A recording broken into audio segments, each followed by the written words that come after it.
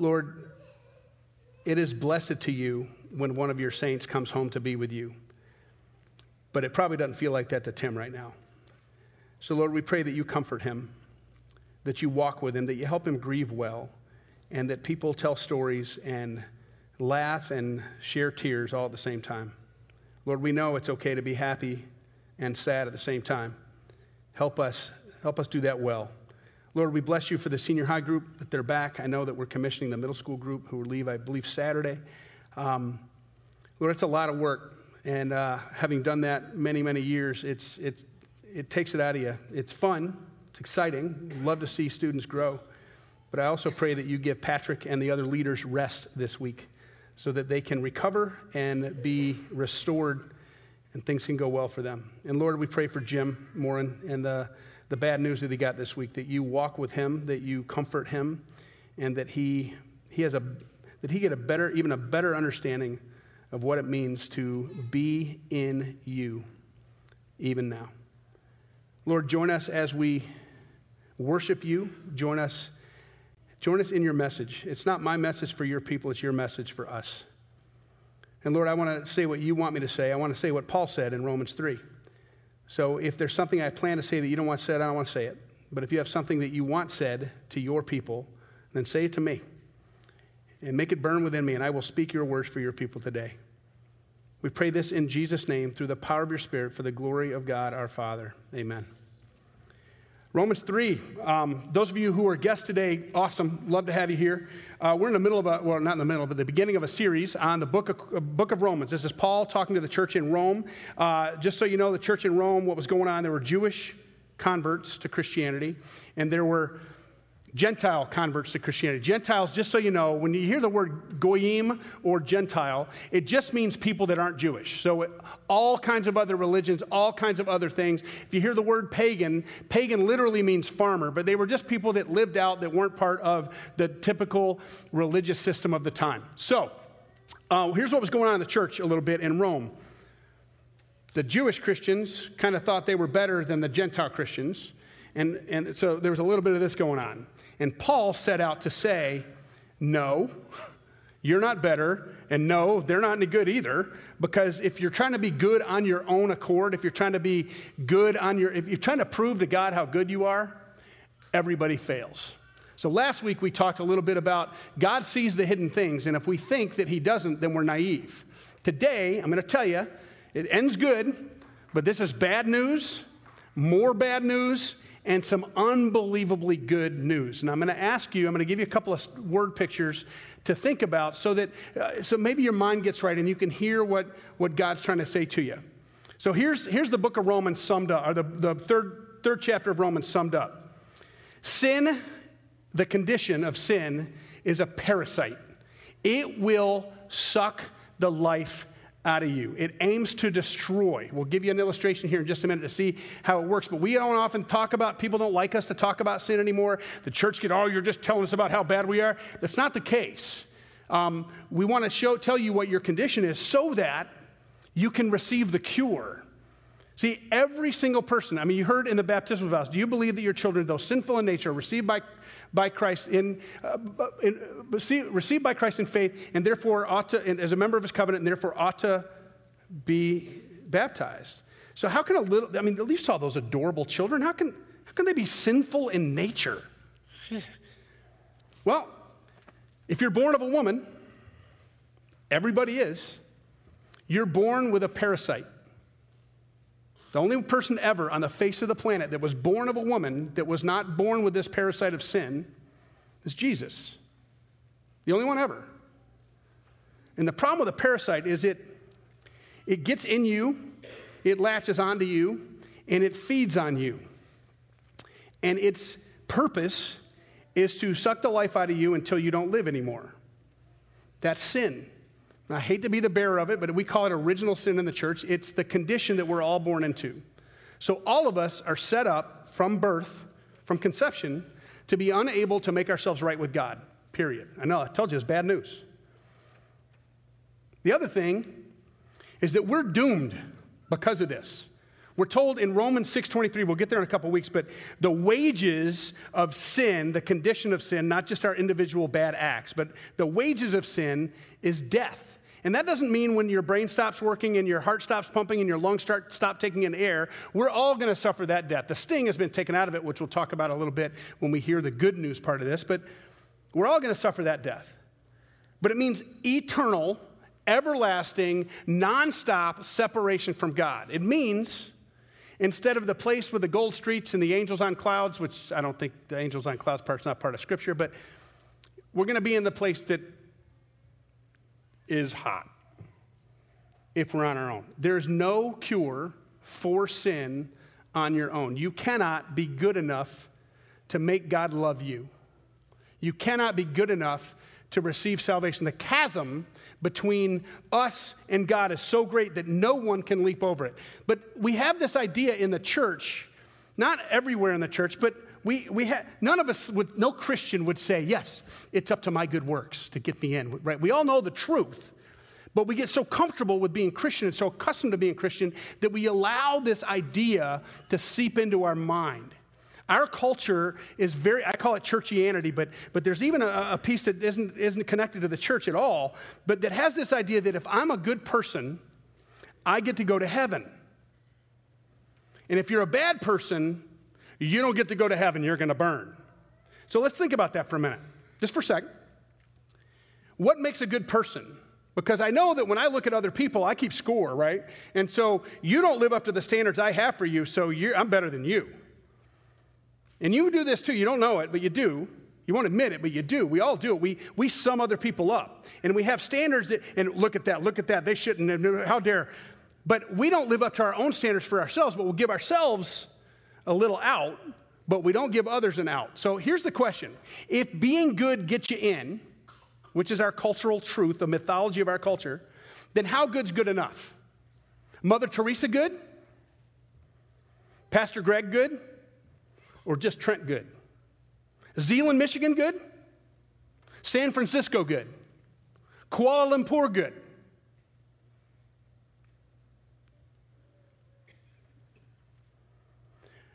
Axe murderer good? Where's the line? Who's good enough? Who gets to show up and say to God, look what I've done. Told you. Nobody. Paul tells us that in this passage. We're doomed on our own. And here's the other thing I want you to think about before we get to those two stories. Christianity is not fair at all. And I praise God for that. And I hope and I pray that by the end of this message, you'll praise God that he's not fair also. So here's the stories. History prof. Now, I went to Hope College back in the 80s. And we had a professor there, Professor Bear. He's a history prof. Excellent professor. Couldn't stand him. Great. I mean, his classes were a bear. He demanded more reading, more work. His tests were even harder. But I've learned more from him than I've learned from any other teacher or professor, history-wise, ever. So this isn't him, but I can picture this kind of guy. There's a guy there's a class of history professor. He got so tired of students. Now, I don't know if those of you in college, if you take tests with the computers now, or if you're on your iPads or whatever, but back in the day, we had these little blue books, essay books, and we just called them blue books. And you put your name on the front and which hour you were in that class and who your professor was, and they give you the thing, and you just go to town. You're just writing and then trying to convince the professor that you know something that you don't really know. So this professor was so tired of students. When he says a 2-hour exam, they get done and they're walking up to his desk. They're still writing and trying to scribble. He gets so tired. He goes, look, if you can't tell me in 2 hours what you know, you don't know it. So here's the deal. I'm going to give you 5-second warning at the end of the test. It's your job to keep tabs on it up until then, but you get 5 seconds. I'll say 5, 4, 3, 2, 1. Pencils down. And if your pencil doesn't go down the moment I say that, you fail the whole semester. Yay. So it gets going. Test is going on. People are looking up and they're panicked and they're another pencil, trying to tell this professor everything they know. And he says, 5, 4, 3, 2, 1, pencils down. They all click down. kids come up, the students come up, they fold up their books, and they all walk, they single file up to his desk, and they lay them on the desk in a pile, and a pile, and a pile, and a pile. He wanted them all a certain way. And when he looked up when the line was getting short, he looked up, there's one student still back there going, young man, I told you, pencils down or you fail the whole semester. This is your final warning, pencil down. Kept on going, 20 minutes. 20 minutes, this student kept writing. That professor, he decided, I'm not going to leave. I'm going to sit here. I'm going to give him what for. His face is so red, and he's just sweating, and he's just, these insolent students these days. And 20 minutes, kid comes up, still doing this, still doing this, still doing this. Walks up, finished. I told you that if you spend one more second writing after I say pencils down, you fail the semester. Young man, you fail the semester. What do you have to say for yourself? And he looks at the professor and he goes, do you know my name?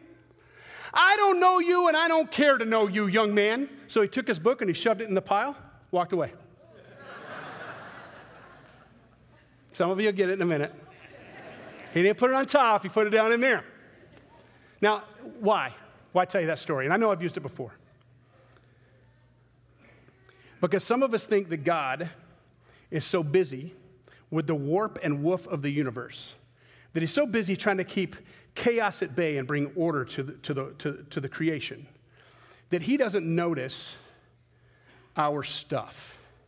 We think we can slide one under. And I'm just going to tell you that according to the scriptures, that is tragically naive. Sin works in such a way that we don't notice it. It happens in you. It happens in me. It happens to those of you sitting at home watching on the computer. East Africa, years ago, there's I don't want to call it a tribe, a people group, a village, whose crops were being decimated by a troop of approximately 50 baboons. And these baboons would come in, they're in the trees, they ravage the crops, they get up in the trees, they leave their droppings all over everywhere, and this group of the elders in the village, they got together and they decided, we got to put these baboons down. They're going to destroy us. And if you don't like the idea that they were going to take the baboons and get rid of them, just understand that their survival depended on their crops, and their children aren't going to eat, and they're going to die if they don't rid themselves of these baboons. Regardless of the sensibilities of it, here's how the story goes. They got one of those huge cages like you would see on the back of a big flatbed, like a Duluth lumber truck, just a huge cage. You've seen, if you ever watched the safari show, you've seen these.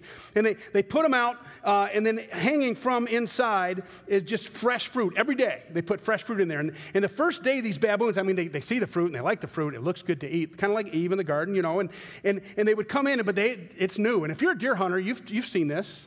When you put up a new stand or a new blind, the deer, even if it's on a well-worn trail, they get skittish.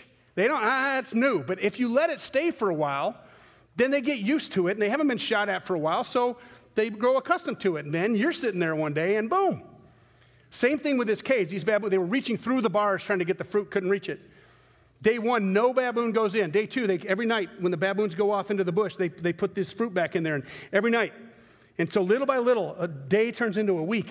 And I don't know if they had a little baboon meeting and decided who's going to be the one that is expendable. If it was the alpha male who's got to protect everybody else, or the omega male who is expendable, I don't know. But one of them one day, and you've seen your kids do this when you draw a line, you say, don't go over don't go into the street from the trap.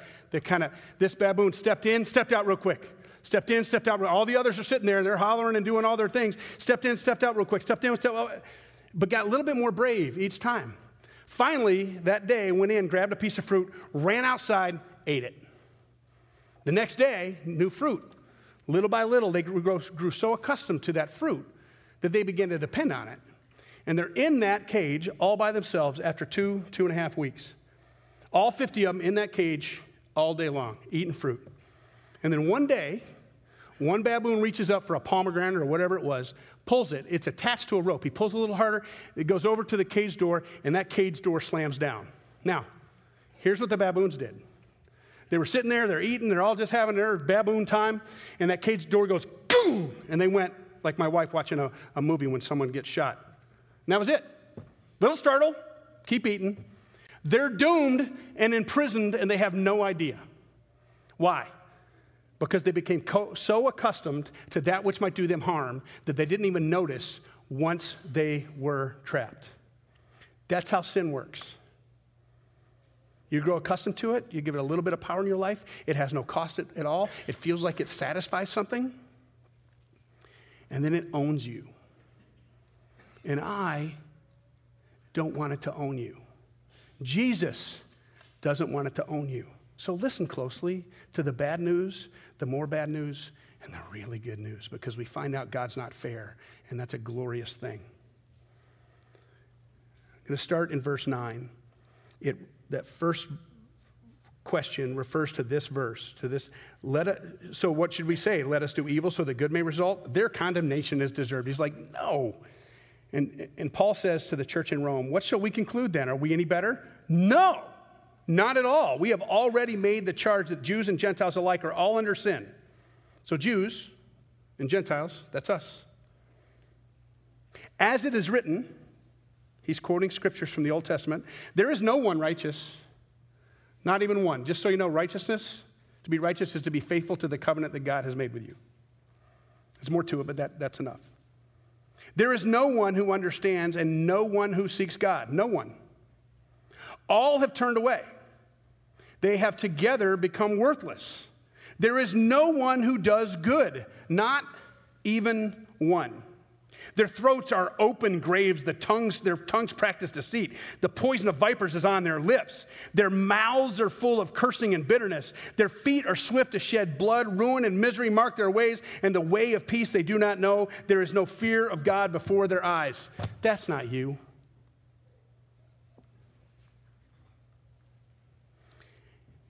You ever size somebody up, talked about them? You ever judge someone from afar, but you don't know what they've been going through?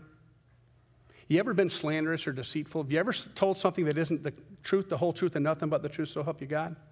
Have you ever thought, I'm going to look out for number one and not look out for other people? See, that's just evidence of the condition, the parasite that lives on your soul. It's a symptom of the disease, and we treat the symptoms, but we can't address the disease. That's the bad news. And Paul goes on, it gets worse. Yay, Trent? Now we know that whatever the law says, it says to those who are under the law, so that every mouth may be silenced and the whole world held accountable to God. Therefore, no one will be declared righteous in his sight, God's sight, by observing the law, by treating the symptom. Rather, through the law, we become conscious of our sin.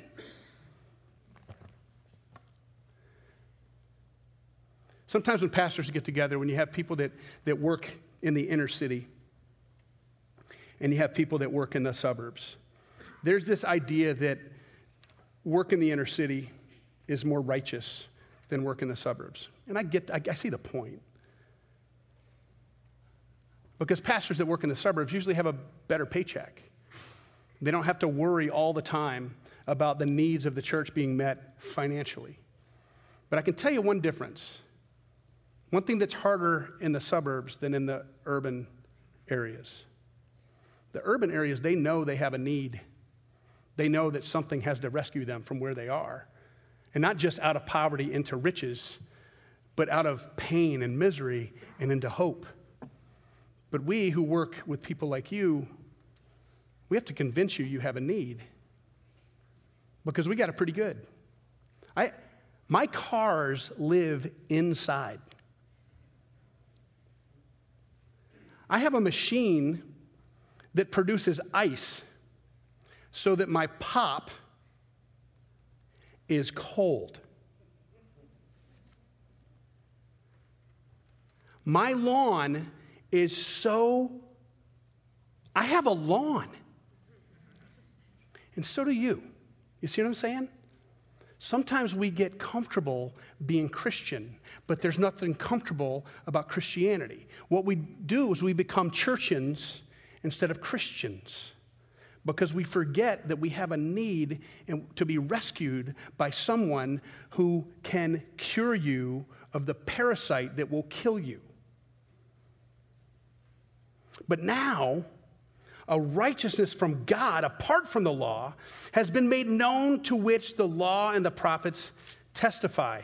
This righteousness, faithful to God's covenant, from God comes through faith in Jesus Christ to all who believe. There is no difference, For all have sinned and fall short of the glory of God. Are you part of all?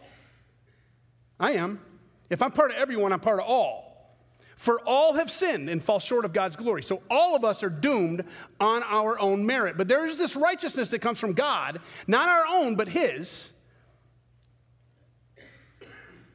God presented him, and all have sinned and fall short of the glory of God and are justified freely by his grace through the redemption that came by Christ Jesus. God presented him as a sacrifice of atonement. Atonement is just to pay for the sins committed. Through faith in his blood. He did this to demonstrate his justice because of his forbearance. He had left the sins committed beforehand unpunished. He did it to demonstrate his justice at the present time so as to be just and the one who justifies those who have faith in Christ, in Jesus Christ. A lot of justifications and demonstration of redemption, and there's a lot of churchy words in there. Here we go. Atonement. Paying for, okay? Justify, to be judged for what you've done. And for me to justify myself is to judge me and pronounce me innocent even though I know I'm guilty. But for God to justify you is to say you are guilty. Think of it, if you were accused of murder, first degree, and you actually did it. And you face trial, and the jury hands in this verdict, yes, guilty. And you come to sentencing, and the judge says, the sentence for your crime is life in prison without the possibility of parole. No overcrowding stuff. You're not going to get out in 15 years. You're done. And the judge, before he hits the gavel on the little deal saying court adjourned, he stands up and he says, you have been declared guilty. You've been convicted and proven guilty beyond a reasonable doubt. And your sentence is life in prison with no possibility of parole. But I declare that you're innocent, and I'm going to serve your sentence for you. That's what God did. And he didn't do it because you're just not good enough. He did it because you're going to die and stay dead and be separated from him forever if you're not rescued. And if you don't believe that you need that, then I'm so sorry. But your life is going to prove me and Paul right. You can't be good enough. Now, my friend Bert Bolt, back in 2009, preached a message on Romans 7. We'll get to that in a couple of weeks. But he talked about how sin is a parasite and that kind of thing. But he said he was in between calls when he tells the story. He had a son, Corbin, who was young, and a neighbor kid that he was doing daycare for. His wife was working, and every now and then his wife would call in and say, hey, how's it going? He's like, I'm ready to throw one of these kids out the window. You've been there. And what his wife would say is, pick the right one. Now, flip that and look at what God does. If he gets we talked about his wrath last week, right? We talked about him seeing the hidden things, how frustrated, and I don't believe that God gets frustrated like this, but how frustrated he must be. And he's like, some of these are going to I'm going to nail them to a cross. Pick the right one. That's me. That's you. But instead of picking the right one, he picks the holy one. He picks the perfect one. He picks the sinless one. He picks his own son to pay your punishment, to take on him what you deserve. And that's the piece of Christianity that's not fair. If you got what you deserve, you're doomed. If I get what I deserve, I'm doomed. But Christianity is the only religious system, the only worldview, even if you just kind of take it down to a system of ethics. And I'm not going to go into all of them. We don't have that much time. I hope that you know me well enough that I wouldn't say these things about other systems if I hadn't done the study and come to those conclusions. But Christianity, Christ himself, God, the God of the Christian Bible, is the only God that has this idea that life isn't fair and that God isn't fair. Because if you're born into a caste, you have to do that job, you have to do what you're supposed to do, and on your own merit, you decide, you find out, you get what you deserve, whether you move up or if you move down the next time you come back to life. You have no idea what God is pleased with and what he isn't. You just have to remain faithful to the rules that God has put out there in front of you. Time and time and time again, every religious system will show you that merit, accomplishment, and birthright matters. And so there's no level playing field, but to God, he says, no one gets in on their own. No one is good enough. No one has enough talent. No one gives enough money. No one makes enough contributions that I'm going to say, welcome into my kingdom. If God were fair, then you would get what you deserve. If you get what you deserve, you're doomed. It is of utmost gratitude that I tell you, I'm so glad that God is not fair.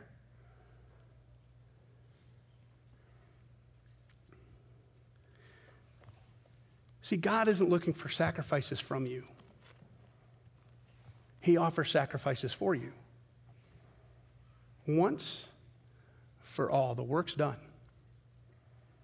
1981, LA, pre-cell phone. We had cell phones in 1981, but they were analog. You couldn't triangulate them.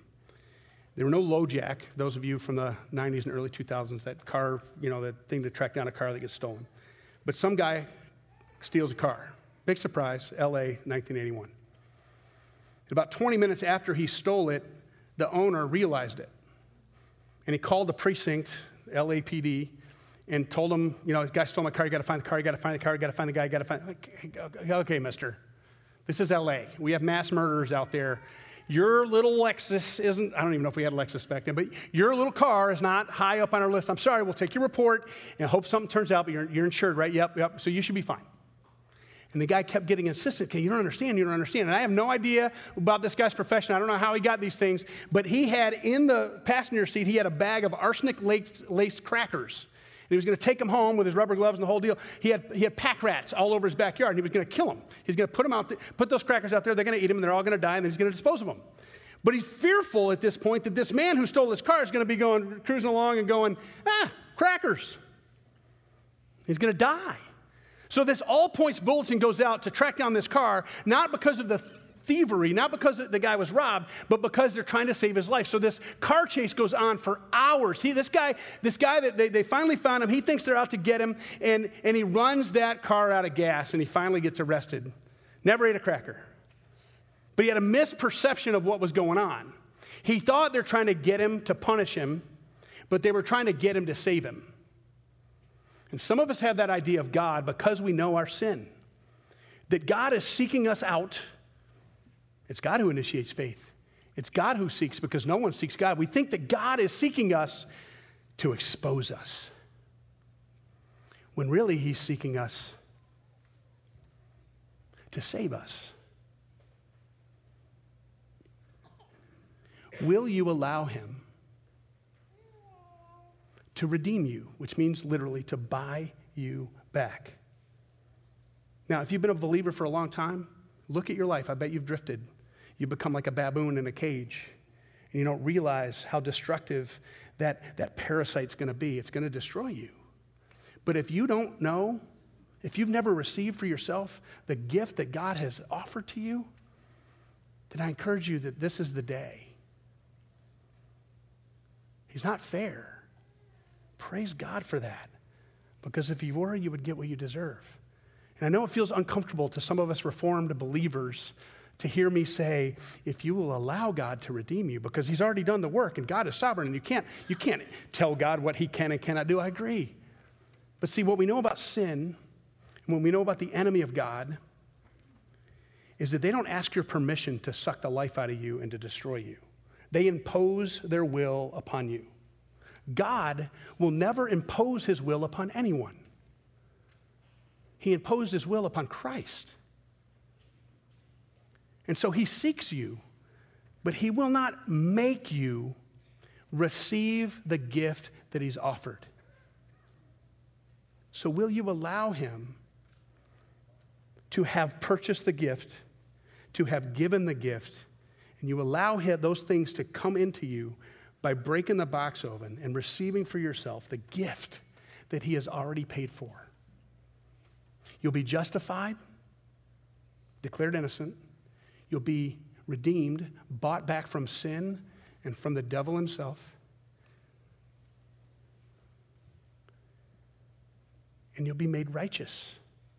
Not your righteousness. The righteousness and perfection of Christ, big theological word, will be imputed upon you. That means that God will, when you face judgment, he will see the perfection of Christ on you, under you, over you, behind you, and through you. He loves you just the way you are. He won't leave you that way. Participate, cooperate with him in his refusal to leave you the way you are. Confess, repent, ask forgiveness, receive forgiveness, and then ask God to give you the Holy Spirit who will give you the power and the courage to live a life that shows other people who God is. It's bad news, really bad news, and glorious news. Don't be a baboon. And don't think that God is a cop coming to get you. He's coming to save you. Receive for yourself the grace that only Christ offers. Let's pray.